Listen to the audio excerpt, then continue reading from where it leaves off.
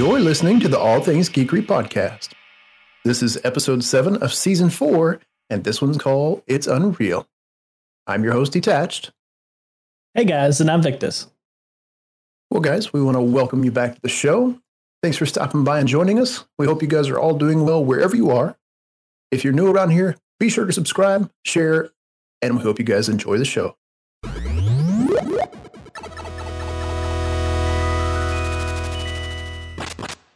In this episode, we're going to talk games from the first Xbox 2020 live stream to PlayStation's Ghost of Tsushima announcement. Next, we'll discuss our thoughts on the modern remake movie release of our favorite mystery-solving dog and his friend, Scooby-Dooby-Doo.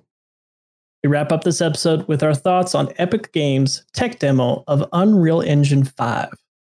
Hence the title, It's Unreal. And you have no idea how many times I've used that joke already describing the tech demo. Yeah, it was pretty amazing looking though. It wasn't like I want to talk about it right now, but we'll hold that off till the end. Yeah, as we talk about what we've been doing since the last podcast. So Detached, we'll start with you this time. Well, let's see what we've been doing. I've been playing Lotro. Lotro? Not as much, but I do have a first capped tune. Nice. Yeah. Been doing a little raids here and there. Outside of that, I've got some new projects around the house I've been starting. A few woodworking projects. Nothing big. That's pretty much what I've been doing this week. Watching movies with the family. Didn't you get into one of the Assassin's Creed games? Yeah, I just started. Okay. All you 110 hours or whatever you played in Assassin's Creed Odyssey, you said the story was really good. So kind of wanted to get back into it and try it again. I started it, but I only put about 2 hours into the game. I had other things I was doing, so I never went back and finished it. So I started fresh, started playing through. So I'm only going to play it about once a week. I don't want to finish the story. Yeah. And I can say Assassin's Creed Odyssey, it's one of those games that the story matches to the story scale matches to the development of you as a character all throughout the game, in my opinion. So, start out slow. It's just about you and your local place. And then, you progress on there, the bigger narrative and the bigger story and what's to be impacted. But that also goes along with how much better you become as an RPG character. So yeah, that's cool. Look forward to hear it once you get that. There's some pretty big moments in there. Like I felt like I was back in Mass Effect making decisions. That is one thing I do like about it, is because they give you the chance to make a choice. Mm-hmm. So I do like that aspect in games. I really very, very much enjoyed that. And hopefully we'll continue to see stuff like that. And then they continue that. Because I personally, I like it. I like storytelling that I get to make my decision, albeit I may have cheated and read ahead, figure out which ones were good endings. Mm-hmm. Maybe not. I don't know. Maybe. Yes, I did. You can actually have multiple different endings in that game. So yeah, that's cool. I actually finished up a game today. It was another story game. It was a quick playthrough, maybe 6.5 hours total of a story. It was well worth the quick playthrough. It was an interesting story, kind of a suspense thriller. As you play this scholar who I think has Norwegian heritage. He's from America, but I think he has parents or something that was from Norway. So everything is based in Norway, and it's a little small fishing community that you get to be a part of. It was well worth the playthrough. Good stuff. Nice. So on my side, couple things. I actually went through that. Now that I got my Xbox Pass, Game Pass synced with my computer, and I now have it added to my Galaxy launcher, which for you out there, I highly recommend anybody out there go check out GOG Galaxy 2.0 launcher. It's so good. The greatest invention since sliced cheese for computers and game management, because it combines every launcher into one. Yes. Sliced cheese. I think that's going to be the title of this episode. It's no longer Sliced Unreal. cheese. It's sliced cheese. The cousin to sliced bread. Yes, it's an amazing launcher because I've not opened my Epic, my Origin, my Steam, none of my other games or launchers except for to check out the stores in them. But when I want to play a game, I'm opening up my GOG launcher and I'm looking at the games I have installed across the platforms, from Bethesda's to all of them. Yeah, all of them. The one I've yet to integrate or figure out how to get in there is Java Edition Minecraft. Still working on that one. But so that edition of Minecraft that you got, it's not the PC version, right? Well, technically there is two. There's the Java edition, which was what Mojang originally created, right, and has continually been updated. And for a while there was the edition to get the updates first. But since Microsoft bought Minecraft, they've slowly been catching up, and they actually created a separate version that's the play with anyone version.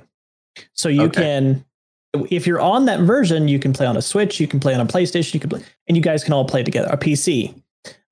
It's a different back-end code. It's based around what we originally saw on Xbox, because that one actually is also a different version because they changed it to that one. And because that one's part of Microsoft, that one automatically integrated. But because the Java one is separate, its own entity for anybody that plays one, you know what I'm talking about, because it has its own launcher. Still getting that one put in there. And there's slight differences. Right now, they've updated to where both Minecraft, Windows 10 version, what they call it, or Java edition are now updated at the same rate. So that's cool. Yep. Trying to figure out I would like to get over to the Windows 10 version, mostly because it's a little bit better optimized for how your system can handle it. And making sure that resources are dedicated appropriately. But what I was getting at is, now that I've added Xbox Pass, I have access to a game that I really love the original version on. It was probably the best RTS I've ever played on console. I'm now playing the sequel on PC, Halo Wars 2. Oh my gosh. Yeah. Finally getting around to playing it. Just finished it today. And it was a lot of fun. I mean, I can definitely tell you don't have the kind of mass expansion controls like you would expect from a PC RTS, but that's because it was built for console usage. With that said, it looks gorgeous. I enjoyed it. It's not a phenomenal RTS. I will say that. It was a fun RTS, and mainly because I like Halo is why I play it and enjoy it. Nothing wrong with just being fun. Yeah, just being fun. It's a fun RTS. Actually still reading through the Halo book Glasslands. It takes place between Halos 3 and 4. The storyline of Rest of Spartan, Dr. and Catherine Halsey, how she survives Reach, and a lot of the story that falls in there. So basically, it also tells you how they got the technology to build the UNSC Infinity, which is the ship you see in Halo 4 and 5. Yeah, that's really cool. Yeah, there's a whole trilogy dedicated to this story that I'm reading right now, and I'm on book 1. But nice. Besides that, that's what I've been up to. Speaking of reading, you just reminded me. I started plotting out and doing just a little bit of writing on the short story companions to my Yes. novel series. Okay. Yeah. So are you working on them multiple simultaneously, or are you just hitting one, getting it done, and moving on? I really don't have a set system in place. Okay. My brain, I don't know, my brain is kind of funky when it comes to writing. So there are days where I sit down and I don't plot anything out. I just write, and what comes out is what comes out. And then there's other days where I sit down to write and I can't write a darn word. So I go back to the books and I start plotting things. And I'm a sticky note freak. So I have different colored, I have a sticky note system. So different topics and plots in the book are a specific color of sticky note. So I have a big, probably 4 foot by 8 foot board, and it's got my plot on it of books 1 through 4. And then it's got sticky notes that kind of follow major and minor plot series. You said that the only thing I could think of was like walking into your office and there's just this double curtain hanging there. pull the cord, it parts, and there's just sticky notes pretty everywhere. Much. Yeah, pretty much. Lines going across like you're doing an investigation with your story. Yep. That's about what I'll send you some pictures of it, let you see it. I actually wrote I wrote a massive blog post for Blogist about 1.5 years ago. And just kind of jotted out my process and took a picture of the board and let people see what it looked like. And I got tons of comments that are like, how in the world do you keep track of all the colors? And I've got a little chart on the side of the board that shows the color of sticky note and what it's for. My thought process needs a legend. That's yes, exactly what it is. That's what you get. Your thought process needs a legend for it. Yep. That's fantastic. Exactly what this is. So kind of doing the same thing with these little short stories. Nice. Yeah. Nice. All right. So enough about that. Let's talk about about what we've been doing. Now we talk games. The exciting part of this podcast. Yeah. So I'll start this one off. I had the honor of co-streaming the Xbox or co-stream with Kid Lee and covering the Xbox 2020 first part of their live stream, because they were calling it we kind of expected to be the Xbox Insider, but they're kind of rebranding it because they're falling in step with what we talked about last podcast, which was the Summer Game Fest, right? Where it's just rolling announcements of different aspects of games, entertainment over the next 3 months. And Xbox has now called their announcements, which they've already planned it out. This one and another one's going to be in July. Xbox 2020. And it's not just the year; it's 20/20. So Clear Vision 2020. Yeah.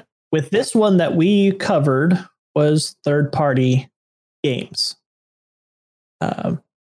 And I have to say there, besides Valhalla, which is what we were looking forward to, I didn't recognize, a lot of them were new to me. I didn't know any of them were on their way at all. So I was quite impressed with the new slate of games coming from developers that I didn't know about. And there were some I did. Like I had heard of Deep Silver out there. There's one I remember, or Paradox also has one that they're announced. But yeah, Deep Silver was the only one I knew of.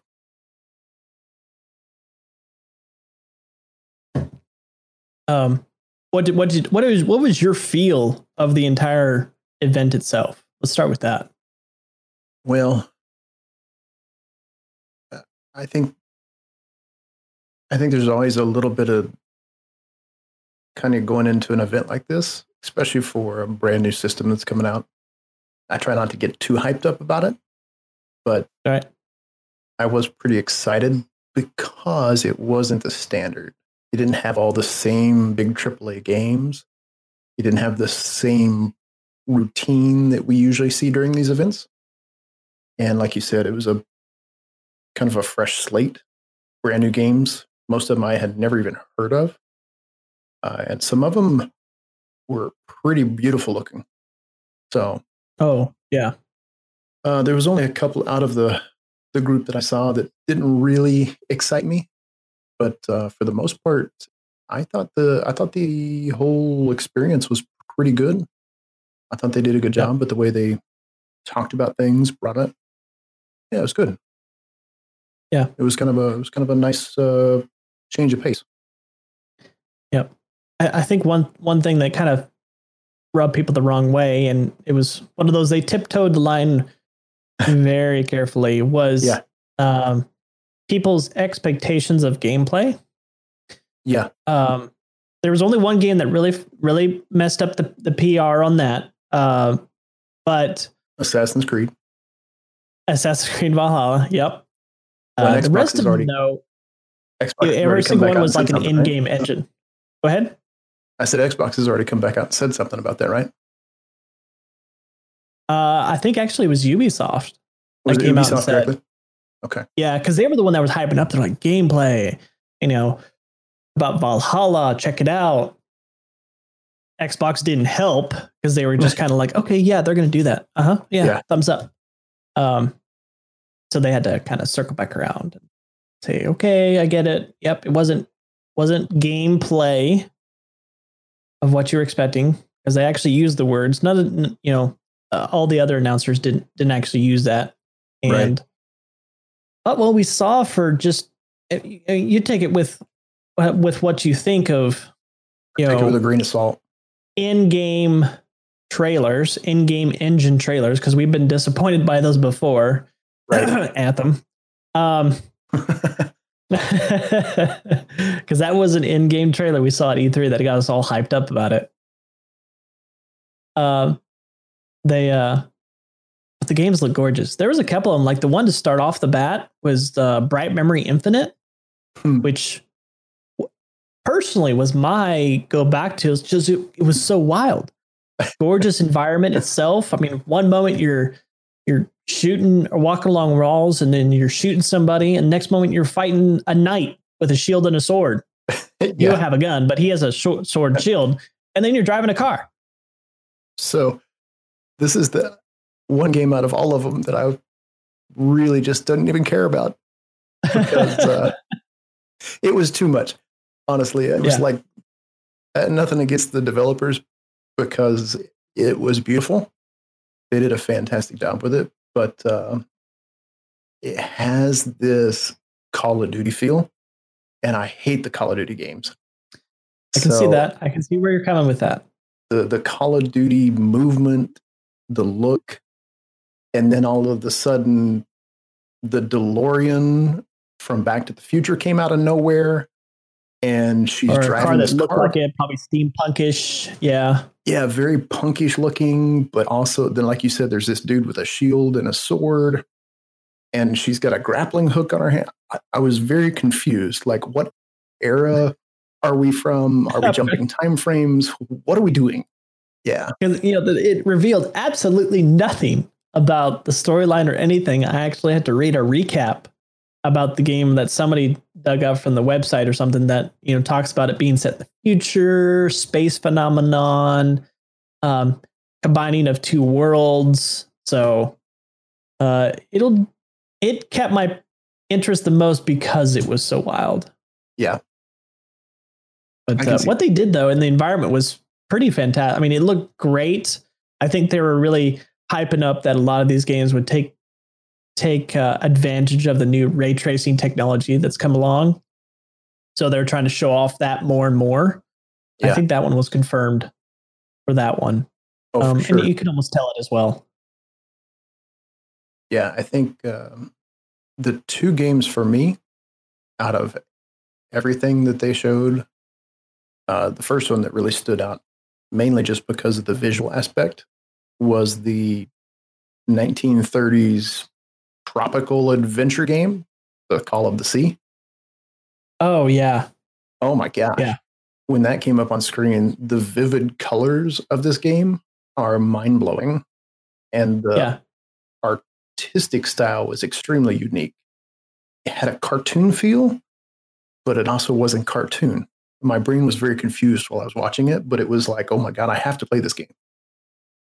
Well, like I think to an art style of like, what if Sea of Thieves art style was copied over and used in like a third person or a first person, like that one kind of RPG exploration game?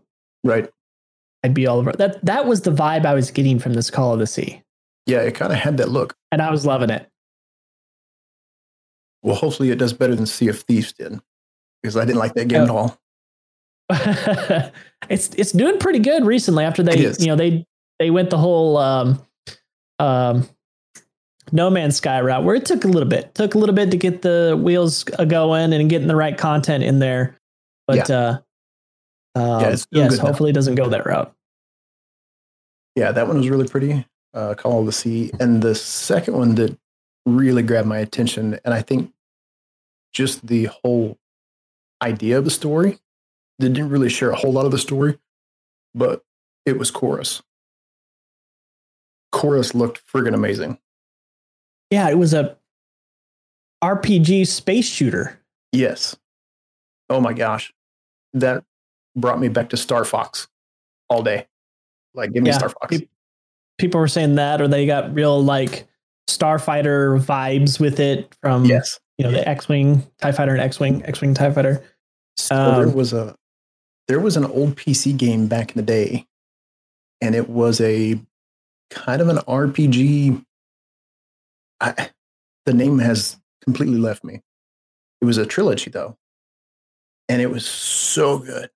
I spent so many hours playing that when I was a young teenager, and it kind of had that vibe, or reminded me of it anyways. Just beautiful graphics, and I think the big thing was just kind of that mystery of a story that they were trying to tell. It really grabbed my attention. Yeah, and just the potential of what they're trying to pull off of.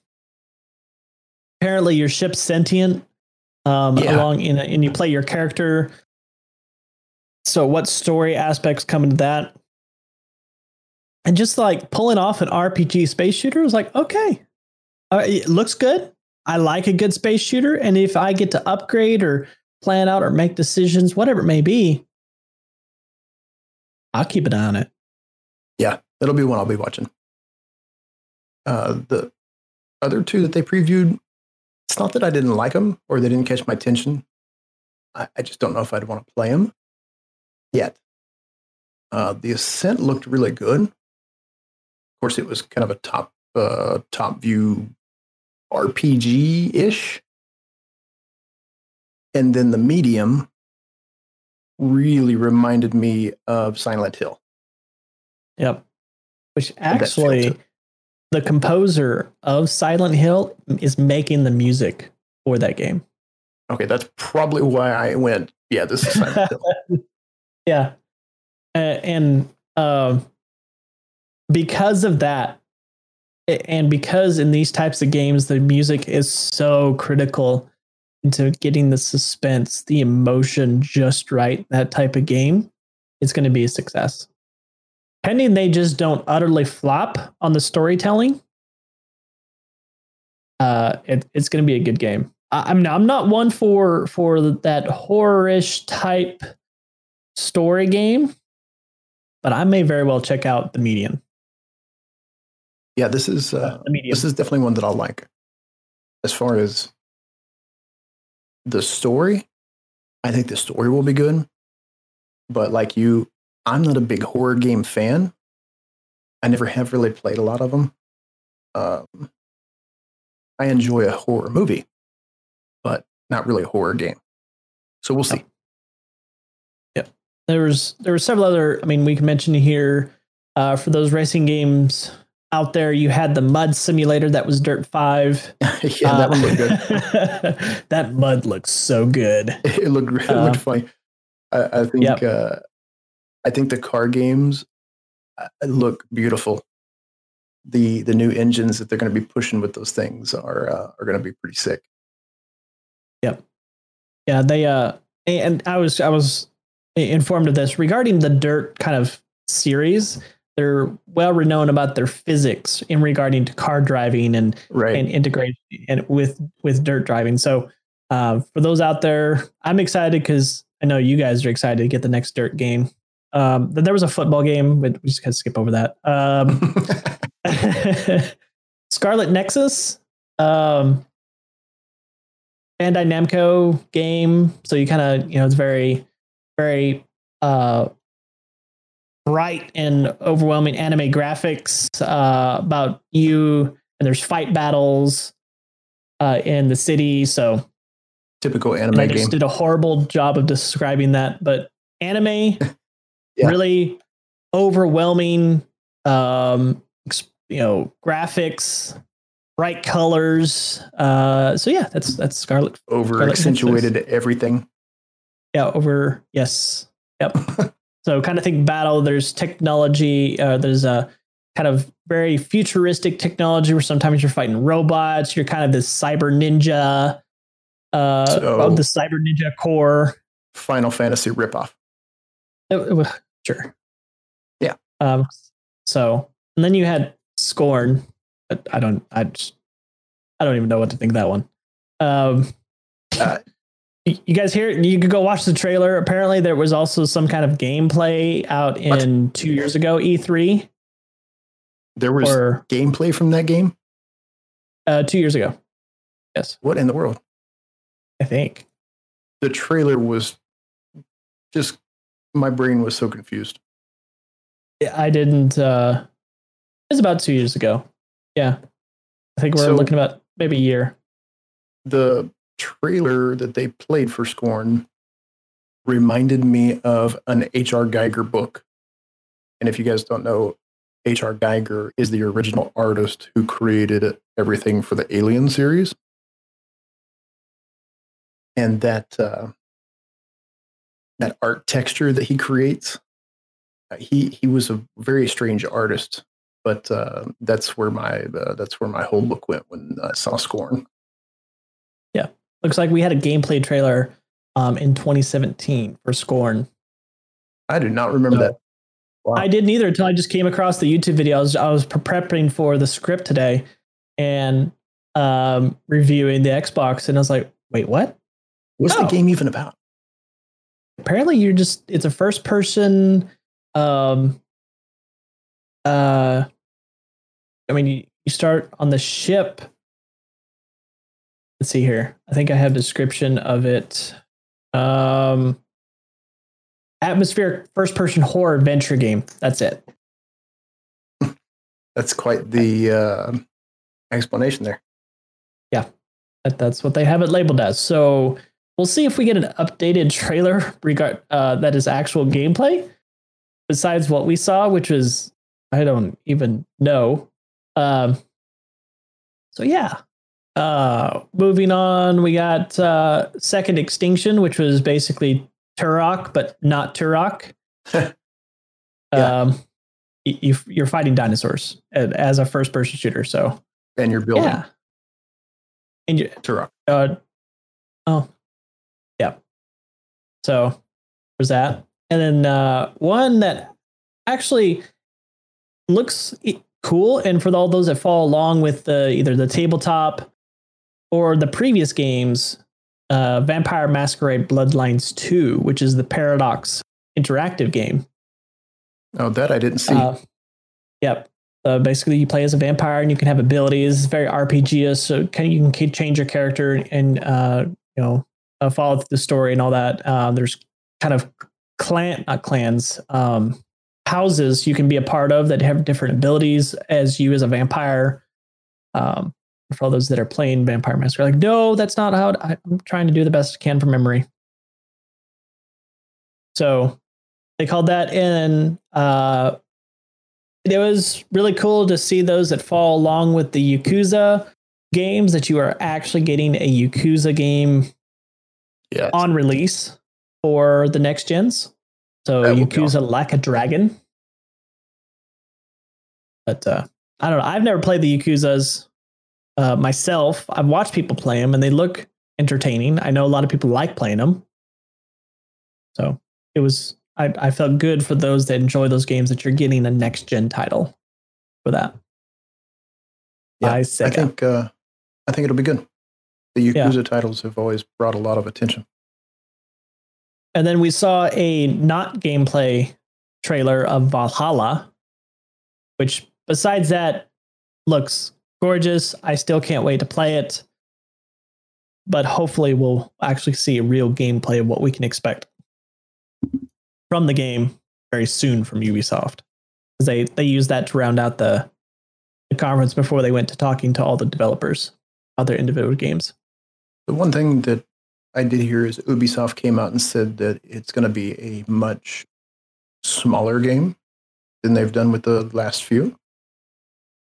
So yeah, they use the word smaller, and I don't know if they mean just overall map size or the individual things you have to do, because up to now, there's always been this collection fest that has been a part of Assassin's Creed since day one. If you wanted 100% that game, you had to just grind out the collection of everything in that game.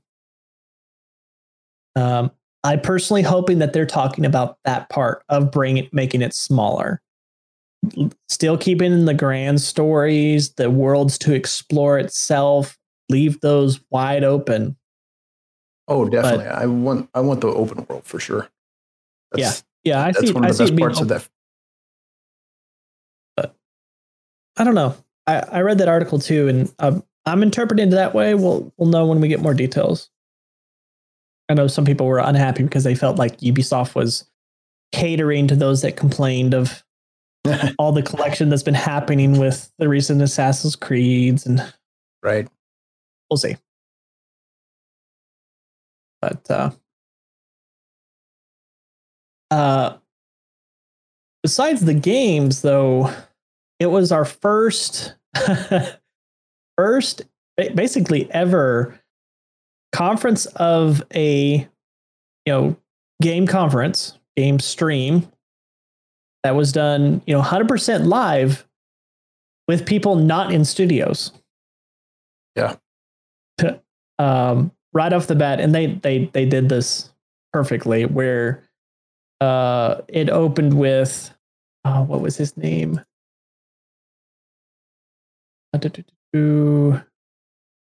I can't find his name, but anyway, one of the heads of Microsoft or Xbox, excuse me, his background was of the Xbox Series X, but somebody had imposed the Xbox X over his fridge and made it look really convincing of a fridge.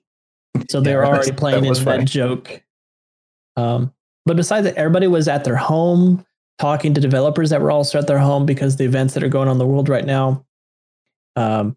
You can see this, everybody's still learning how to perform and do these things that we usually would be listening to in person, people in studios at news desks, talking about these things. Right.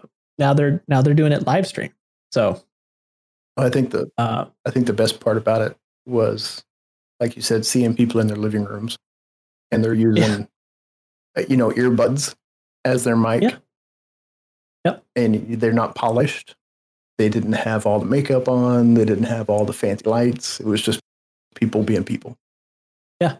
Yeah. That's been the cool part. And then the behind that of like how they're integrating of, how much, where we want the gameplay compared to talking with the developers. It was a little rough. Like they had the developers towards the end of it. And honestly, I kind of tuned out at that point because, everybody wants to see the gameplay. So we'll see what happens when Microsoft comes back or Xbox comes back with their 2020 event in July, which is supposed to be the big kahuna of all their first-person titles. The world exclusive. Or supposed to. World premiere exclusive. Yeah. Yeah, supposed to be. Supposed to be. We'll see. We'll see. Yeah, that was that event. And then not long after that, PlayStation came out and showed off more of Ghost of Tsushima. Yeah, which yes, the T is silent. The D is silent. Tsushima.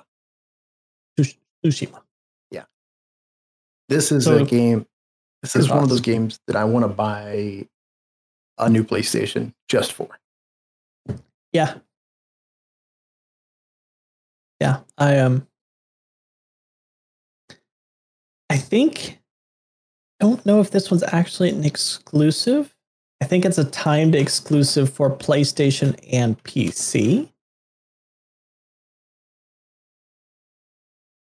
Let's see here to confirm. I don't think it was coming out for Xbox. It still says just PlayStation, or maybe I was thinking of a different game.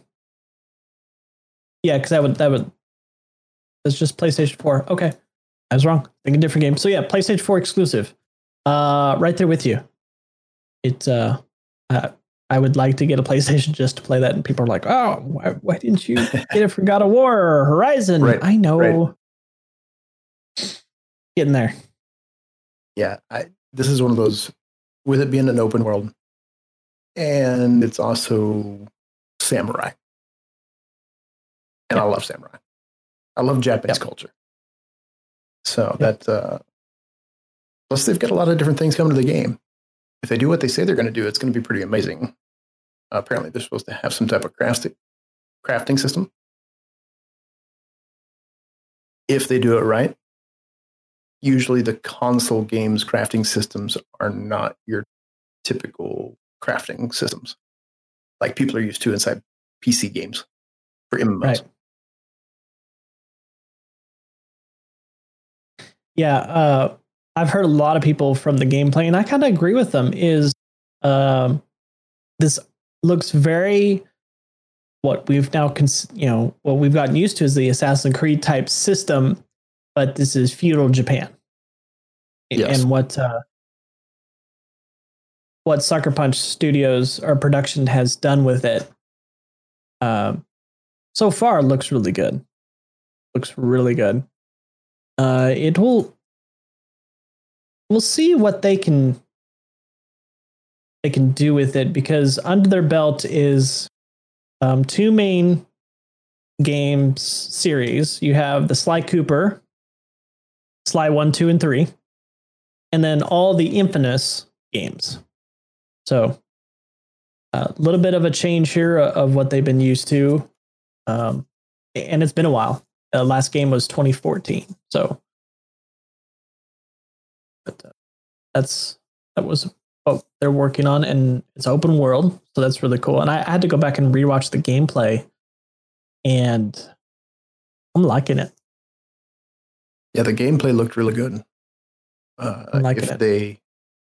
If they do the combat well, and I think that's just a tough area for these kind of games because it's a third-person view. So if the combat systems are right and the crafting is done well, if they have an open world system kind of like Assassin's Creed, I think this game's going to be good. Yeah, agreed.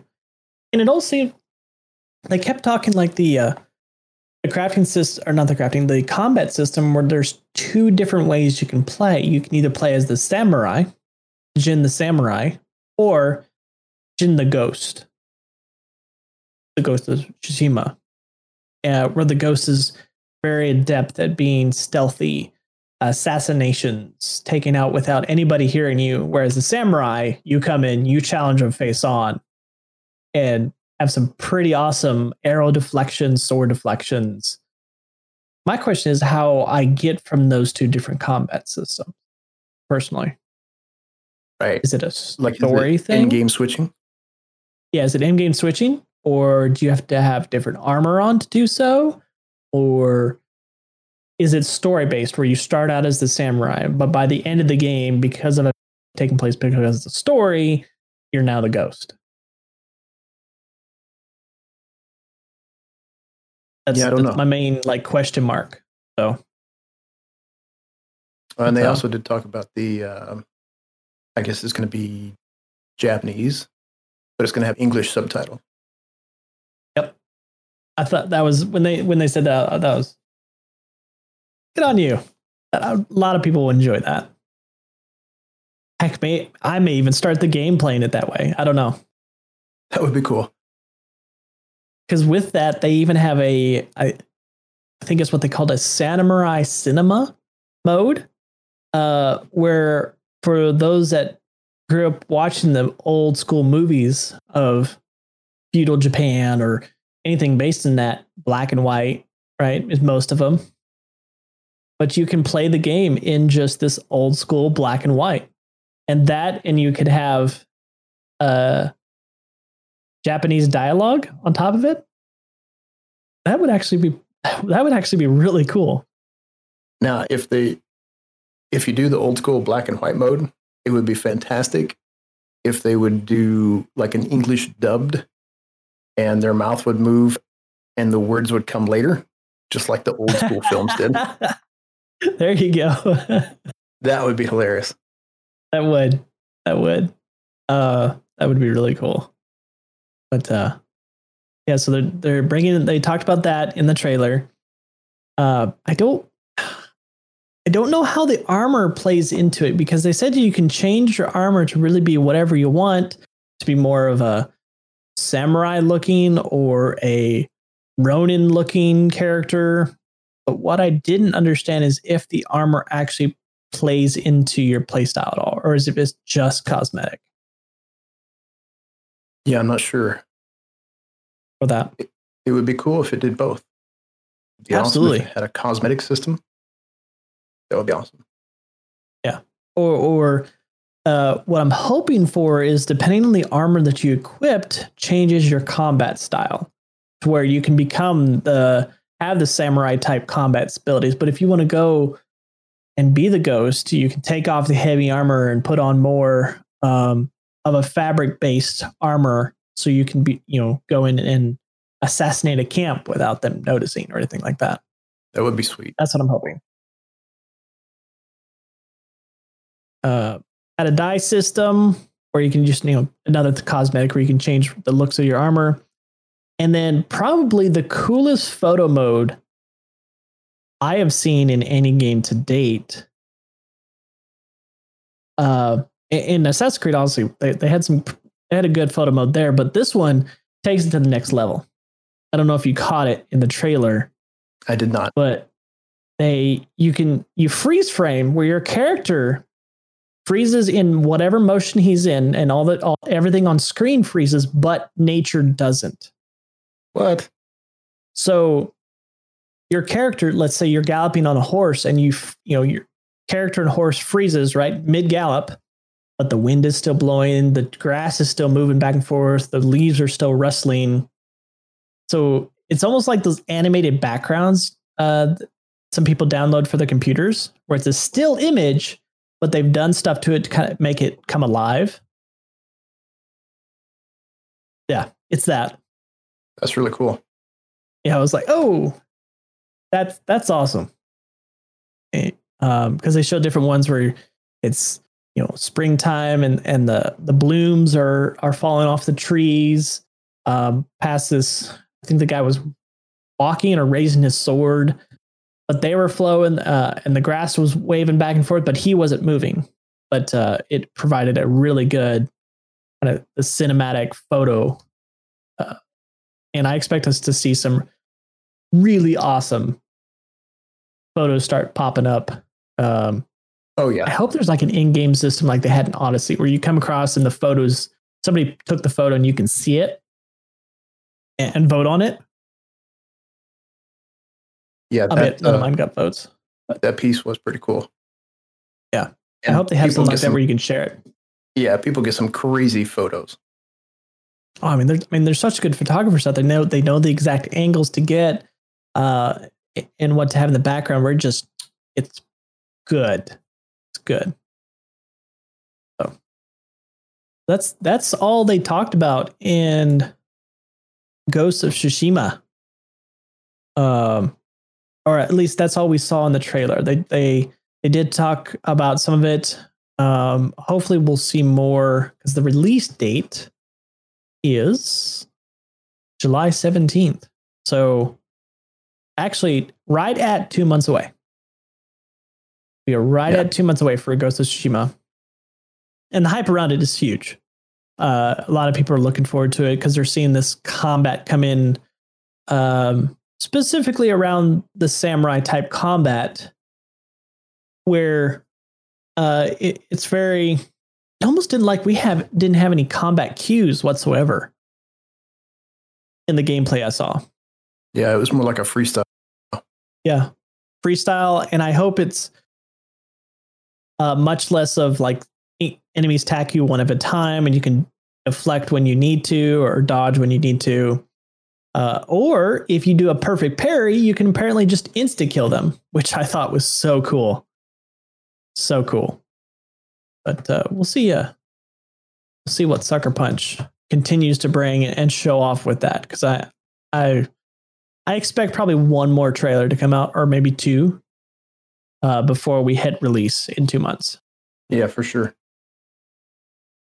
But so yeah, that was our games. That was pretty much the wrap of all the games. Yeah. Oh well, I didn't put one in the script, but there is one I want to talk about just real quick. New Paper Mario game coming out. I'm super excited. Oh yes. Yep. The Paper Mario and the Origami King. Yes. I really hope this is a return to RPG roots of like Paper Mario 64 and Thousand Year Door. I saw hints of it in the trailer, and it may very well be the first Switch game I buy blind and day one play. But yeah, it's like right around the corner, I think. Also a July release. July.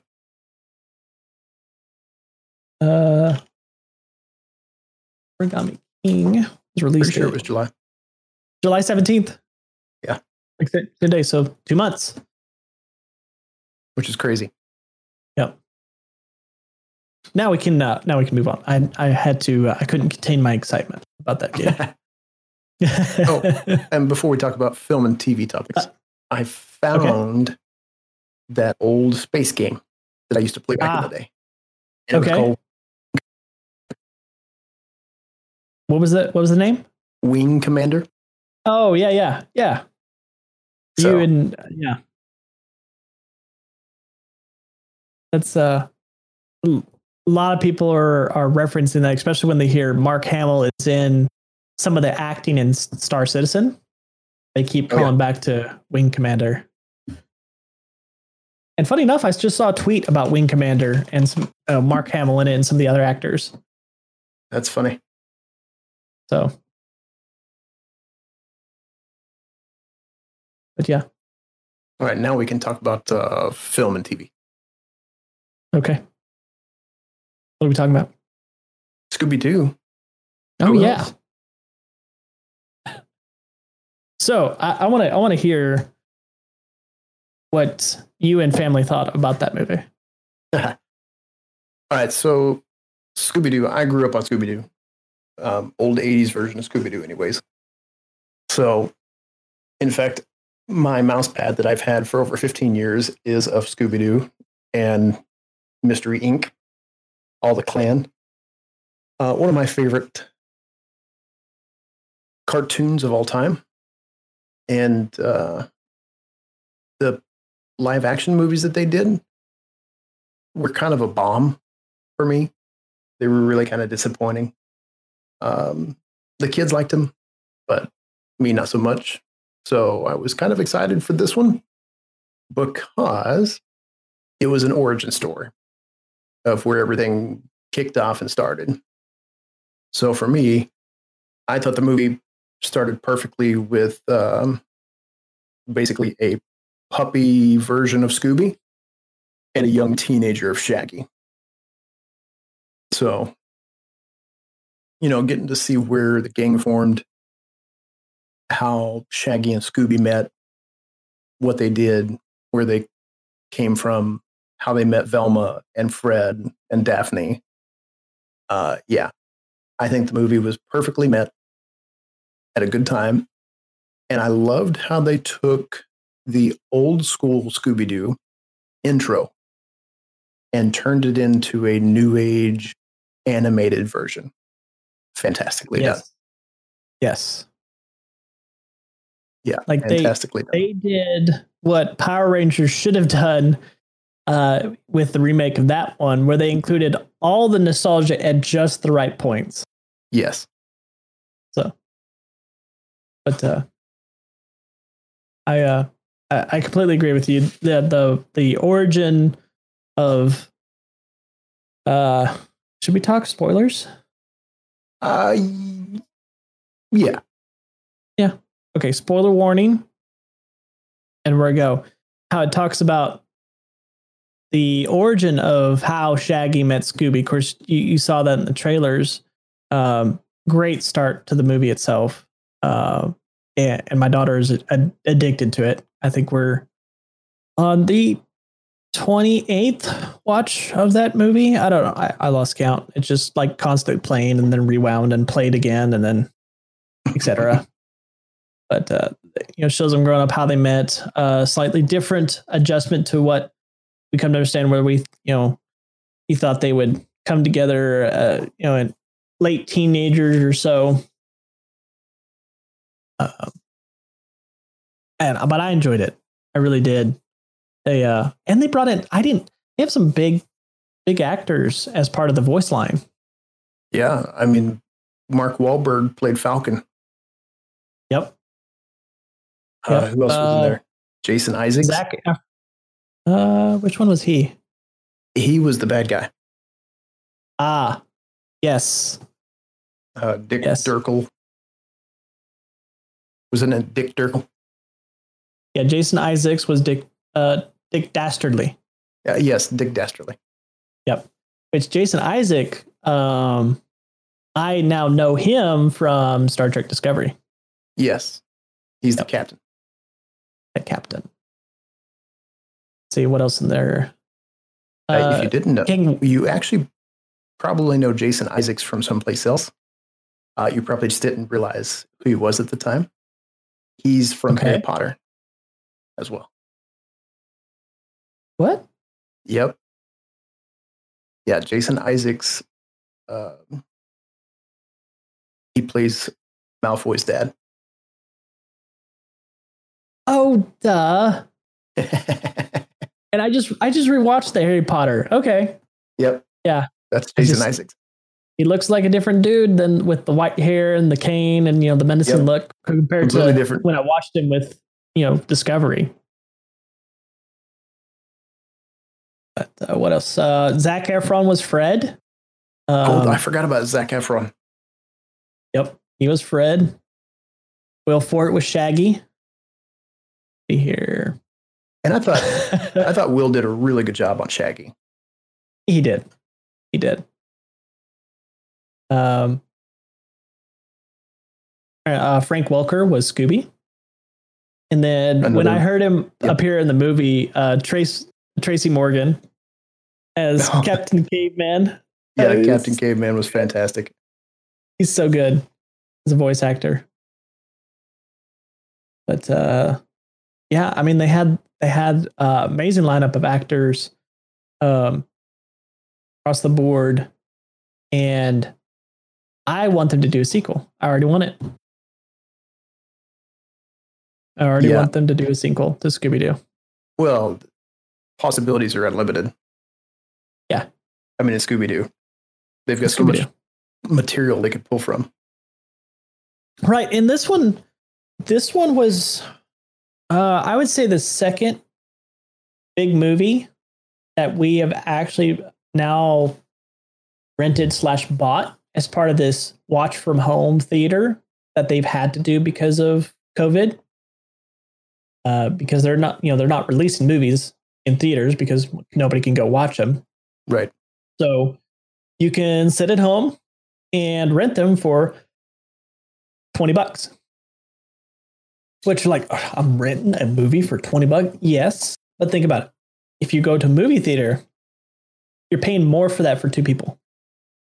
Yeah, absolutely. So if you have a family, you're already coming out better.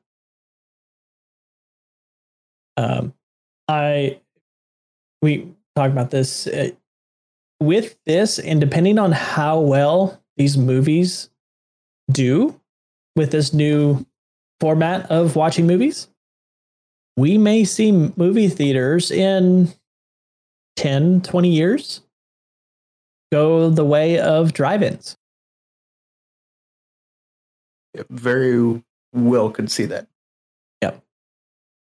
You won't have as many as you see, like, I mean, in the metro area of the state I'm in and where I'm at, I have 5, 10 movie theaters that you could go to within a decent driving distance. Let's say about 45-minute driving distance. But you can see those window down to just one. There's one big one. If you want to experience the movie theater experience, just like we say, experience the drive-in experience right now. You can see that happen. Yeah, I think people enjoy the experience of getting to watch in their theater. And there's always that pull to go to a theater, but since you can't, I think with the streaming technology that we've got nowadays, just the different platforms out there, I think we'll see more of it even when we do come off of this lockdown. Yeah, absolutely. Absolutely. And, just it's a wild idea that the movie is not released into theaters. I can just go in there and go, okay, rent the movie, and I can enjoy the food from my house. I don't have to pay for all the movie theater popcorns. No movie theater popcorn, so it's so good, right? $13.50 for a Coke, right? You pay twice as much for your food than you do actually your tickets. But of course, that's where they make their money. Regarding that, though, is because the makers of the movies are moving to these platforms and sending it to places like Vudu or other streaming services. They're getting a better cut than what the movie theaters would give them. Oh, absolutely. Of the movie. So they're already making more, and money. If they make money for it, they would be stupid not to continue with it as a service. So we're seeing, what was it? Trolls World Tour did phenomenally well, or not releasing in theaters and going the exact same route. Stream from home theater, where you can't buy it, but you can rent it. Or right. I think it's Vudu was like 2 days or so. And that's another thing. You rent it. It's not just a one-time watch. You have people that miss it. Oh, they can come back, catch it later in the day. Is it still available on your stream service? So, yeah, and I think that's the best part about it is a lot of the services that we had before all this lockdown, you could rent a movie, but say it was only for 24 hours. Well, hey, I rented it, but we fell asleep, and now we're going to restart it. Oh crap, we've only got like 2 hours left of the movie. So, right. Yeah, I can definitely see this become a thing. Yeah. And I know there's going to be people resistant to it. And there's people resistant to the drive-in theaters going the way they did. But if the money's there and it's making money for the people that make the movies, it's going to happen. Absolutely. It's going to happen. And we will see the movie theaters, kind of fade away as people just, I'm going to stay home and rent it. They just released it to the streaming platforms. I'm going to go home and rent it. So, well, I mean, how do you think we started with the whole box rents? I mean, we went from a physical brick and mortar store to renting movies, and then we ended up having things like Redbox come out, and now we've got the digital online service. And we've still got Redbox around, and people still go to them. I've gone to them every once in a while. I think there's still one Blockbuster left up in Ohio somewhere. It's a phenomenon. They refuse. Yes, privately owned, and I think they just, out of history and holding on to the Blockbuster, that's the one reason why they're still open. It's basically a museum. Basically. I think you can still rent stuff in there, though. I think they still allow you to come in and get stuff and everything like that. But besides that, it is a museum for every other fact. Yeah. But I mean, 10 years ago, 15, however long, we've seen kind of the digital streaming age come in. I don't remember when the real last big push was when it first started. But I mean, we saw the brick and mortar stores goes away, except for things like the theaters. Yep. But we may be on a new era of the digital streaming platforms really taking over from that standpoint too. Yeah, absolutely. Absolutely. But regarding Scooby-Doo, I would give this, you have Family Members Part, or even if you've just gone and like I did, I grew up on Scooby-Doo. I watched so many of the videos, the VHSs that I had. It is well worth it. Well worth it to rent it. Family, sit down and watch it. Especially if you have kids that haven't watched any of the original Scooby-Doos. This as a feature length, 2-hour-ish. I think it's maybe a little bit under 2 hours. It's a great movie. Yeah. 9 out of 10 for me. 9 out of 10? Nice. Yeah. I'd give it that too. So that was Scooby-Doo. Recommend it. Go watch it. Rent it. Actually, you can buy it. That's what we did because we were able to. Apparently, they worked out a deal where you could just buy it instead of renting it, even on its release day. So that was pretty cool that they did that. Yeah, we've already purchased it. Yep. So yeah, moving on to tech. As we mentioned, Epic Games has released and showed off their tech demo of Unreal Engine 5, which, if you guys didn't know what that is the gaming engine that powers a good portion of the top video games currently in use right now. Yeah. Unreal, and it's one renowned for its graphics. Yeah. Yeah, Unreal is used for pretty much everything, it seems. Yep. The tech demo they showed off was just phenomenal. At some points, I forgot I was watching a video game and thought it was a movie I was watching. There were some scenes, especially with the lighting, and some of the opening scenes when she is walking through that cave area, the rocks, you couldn't tell if it was real dirt or graphically made. Yeah. Yeah, and there'd be several parts where physics would take in place and like there'd be a disturbance of the environment and the environment would perfectly act in accordance to what it needed to be to your character's movement. So in some engines, those are limited. Like when you jump on a cliff, you don't see rocks start falling away, or you don't see dust be kicked up and a shadow made from it. This, it matched it at every turn. Every turn. Yeah, I think that's a good call out because even though we've got some amazing looking games on the Xbox One and PS4 and even PC now, the graphics that we've got aren't terrible. No. They're very well. Yeah. They're very well made. Yep. What we saw was on a whole new level. Right. And it's not, I mean, people have gone out of the way to make really gorgeous games. And this one was a gorgeous, tech demo, which is actually a fully playable demo that you'll be able to get and download to play. But it was about the ease of the engine to accomplish that. Right. Because I've heard some people call out that the next gens, some people aren't excited. They're not excited. They're just like, okay, yeah, cool.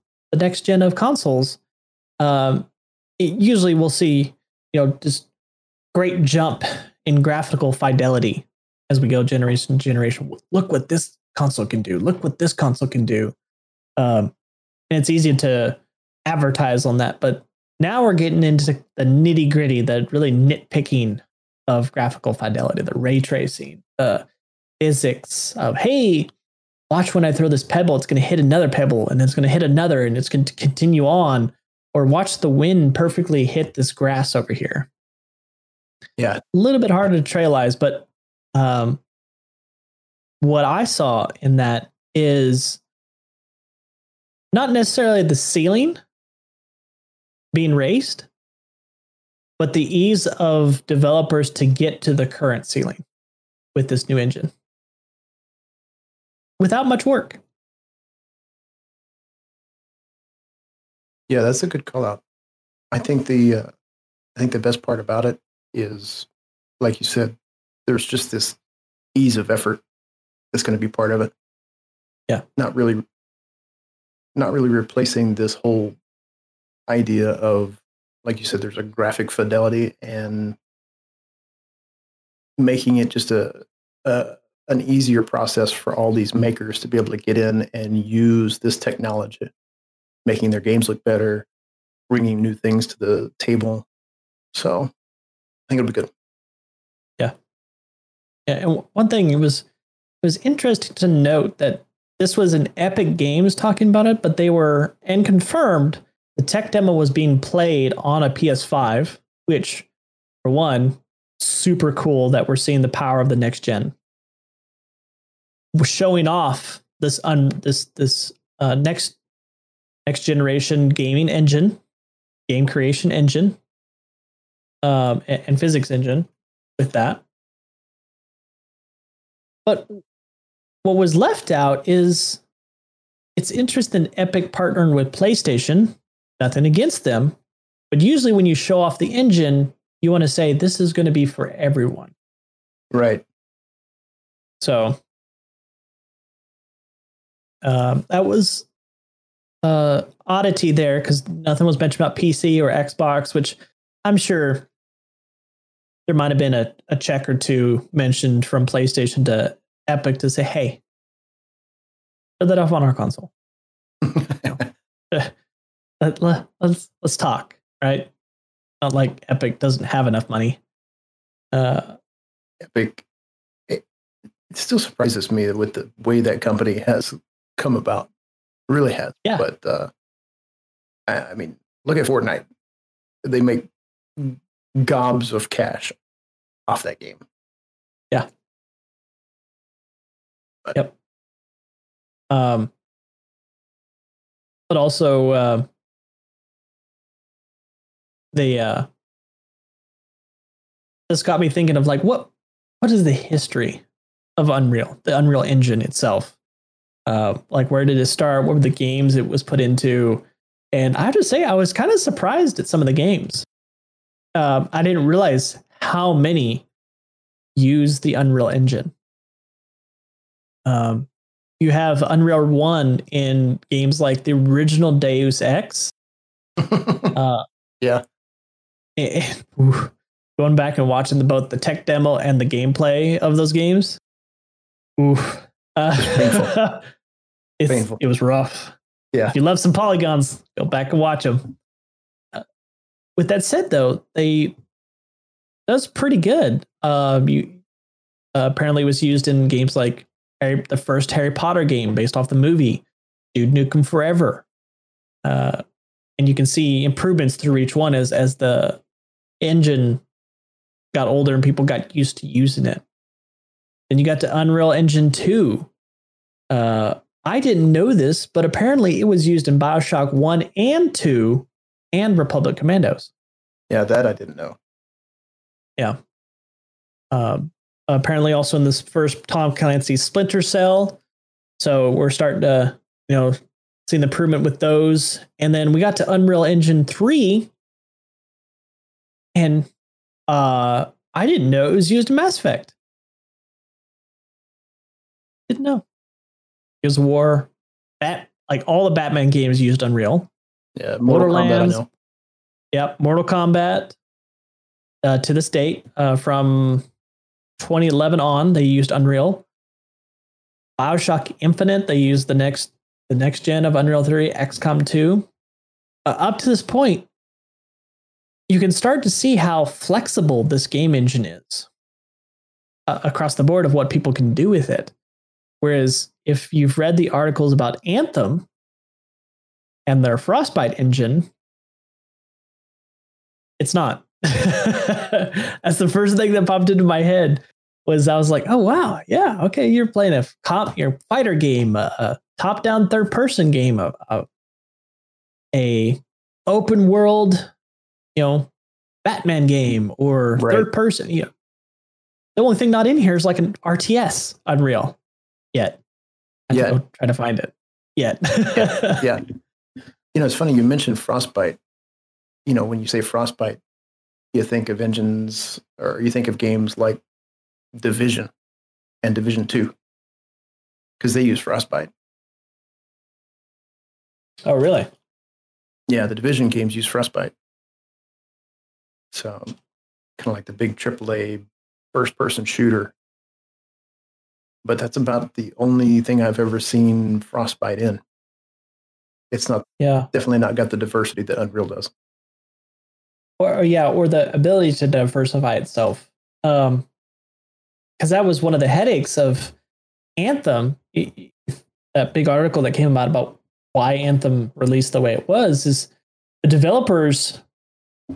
Yes, there was developers inside BioWare and EA that knew the finessing of Frostbite that you had to do to make it your own, but handing it off to this team creating Anthem, they didn't know. And to do it, to try to get it to where they wanted Anthem to be was painstaking from the comments we heard and were released about what they had to go through with Frostbite. Whereas it looks like nobody has that problem with Unreal. Nobody. Yeah. Unreal seems to be pretty friendly when it comes to just integrating with everything. Well, you also think about, I still to this day cannot, when I see Epic Games, I think Fortnite. But absolutely. They have, it's their engine, right? And they take royalty on games for games companies to use the engine. With that said, they did something really cool in that they're allowing developers to use the Unreal Engine free of charge up till your game makes over $1 million. Wow. Yeah. That's huge. That'll bring in a lot of developers start using that engine. It's like, I'm not going to pay royalties for another engine when I go up here and get this really good one for free. Yeah, I mean, if you go to Epic Game Store, you can actually download the Unreal Engine itself. You can go inside the Unreal Engine and you can just play around and begin creating things in it. Yeah. So, I mean, you've probably seen the Legend of Zelda remakes in Unreal. Oh, yeah. Yeah. And they don't look bad. They look freaking amazing. Yeah. I mean, you see recreations of worlds of Ocarina of Time and Unreal Engine. It's so good. So good.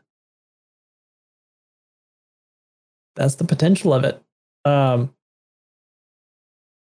There's a couple of their games that I've seen remade in Unreal.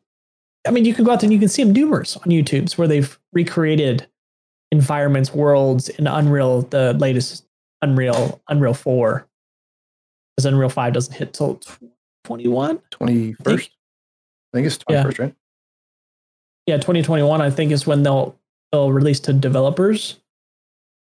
Yeah, I said 21st, but 2021. Yeah, the 21st year of the 21st century.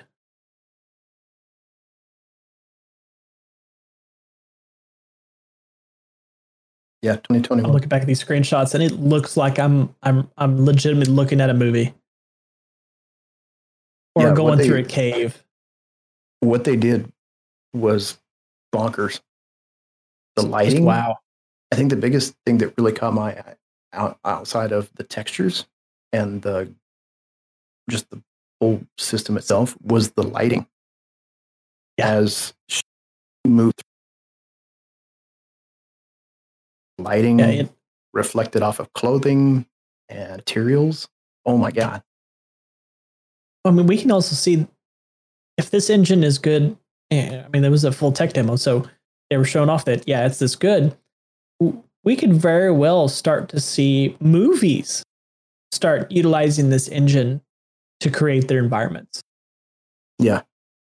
And so movies can be made cheaper without a whole lot of graphical, like you have to create the world, but the engine does a lot of the work for you.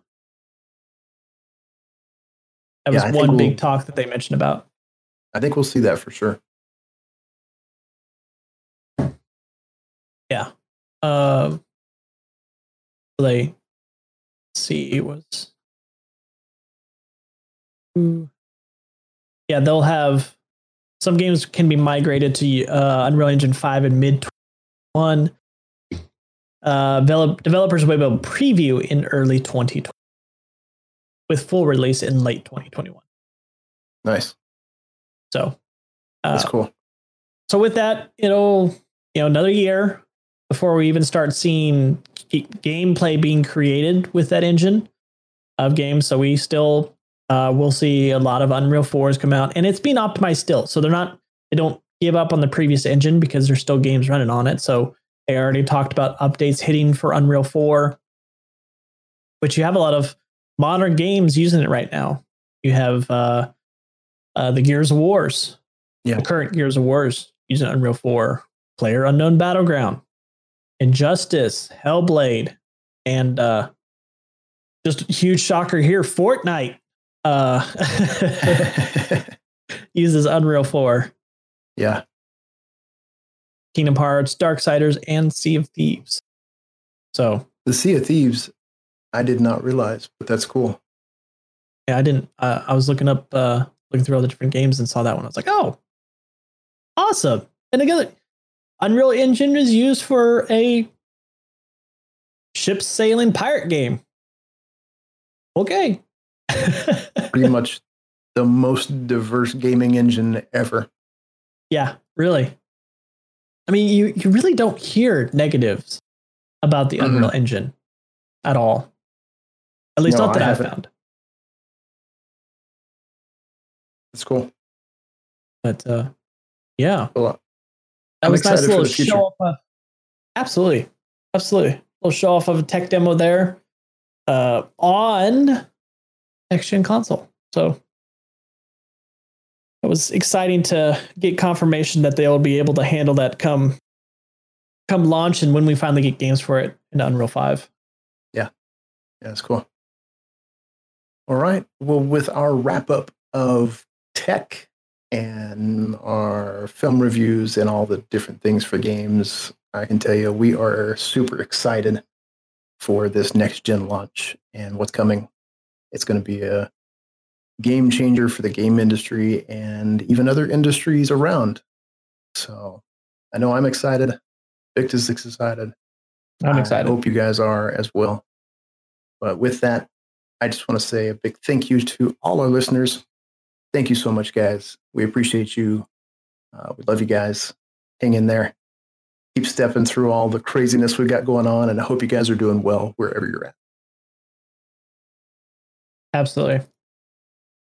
Really appreciate the support. You guys listening to our content, enjoying our content. We're just a couple of geeks that like to talk about games, TV, movies, and everything in between. So, and thank you. And I hope you all are staying safe wherever you are in the world and listening. And if you did enjoy this episode, I hope you do, you can be sure to subscribe to the All Things Geekery podcast within your favorite podcasting apps and drop us a review on iTunes and Spotify. Reviews do help the podcast grow. Absolutely, they do. And you guys can also find us out on our social media accounts. Twitter being our main account. You can find me out there at xdetachedx. You can find Victus at Victus ATG. And you can also swing by and stop and check out our Twitter account for the podcast, and that is at the ATGcast. Absolutely. Look forward to chatting with you out there. And if you're looking for gaming content, you can come over to my Twitch channel at twitch.tv/VictusATG, where I stream currently Terraria and Minecraft, but also will include many other variety of games. And those stream times are every weekday starting at 8:30 Central Standard Time. Yeah, we'll make sure we have all of the links in our description below. But with that, that wraps up this podcast. So as always, you guys stay awesome, and we will see you in the next episode.